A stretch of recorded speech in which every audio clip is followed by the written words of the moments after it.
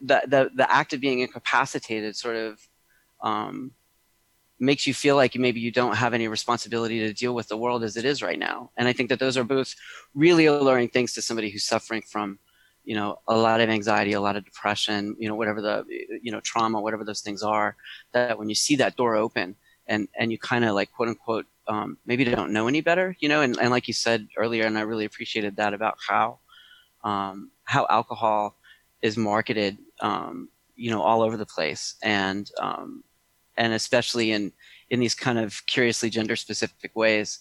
And yeah, so beer and whiskey sort of became my self medications of choice for a long time.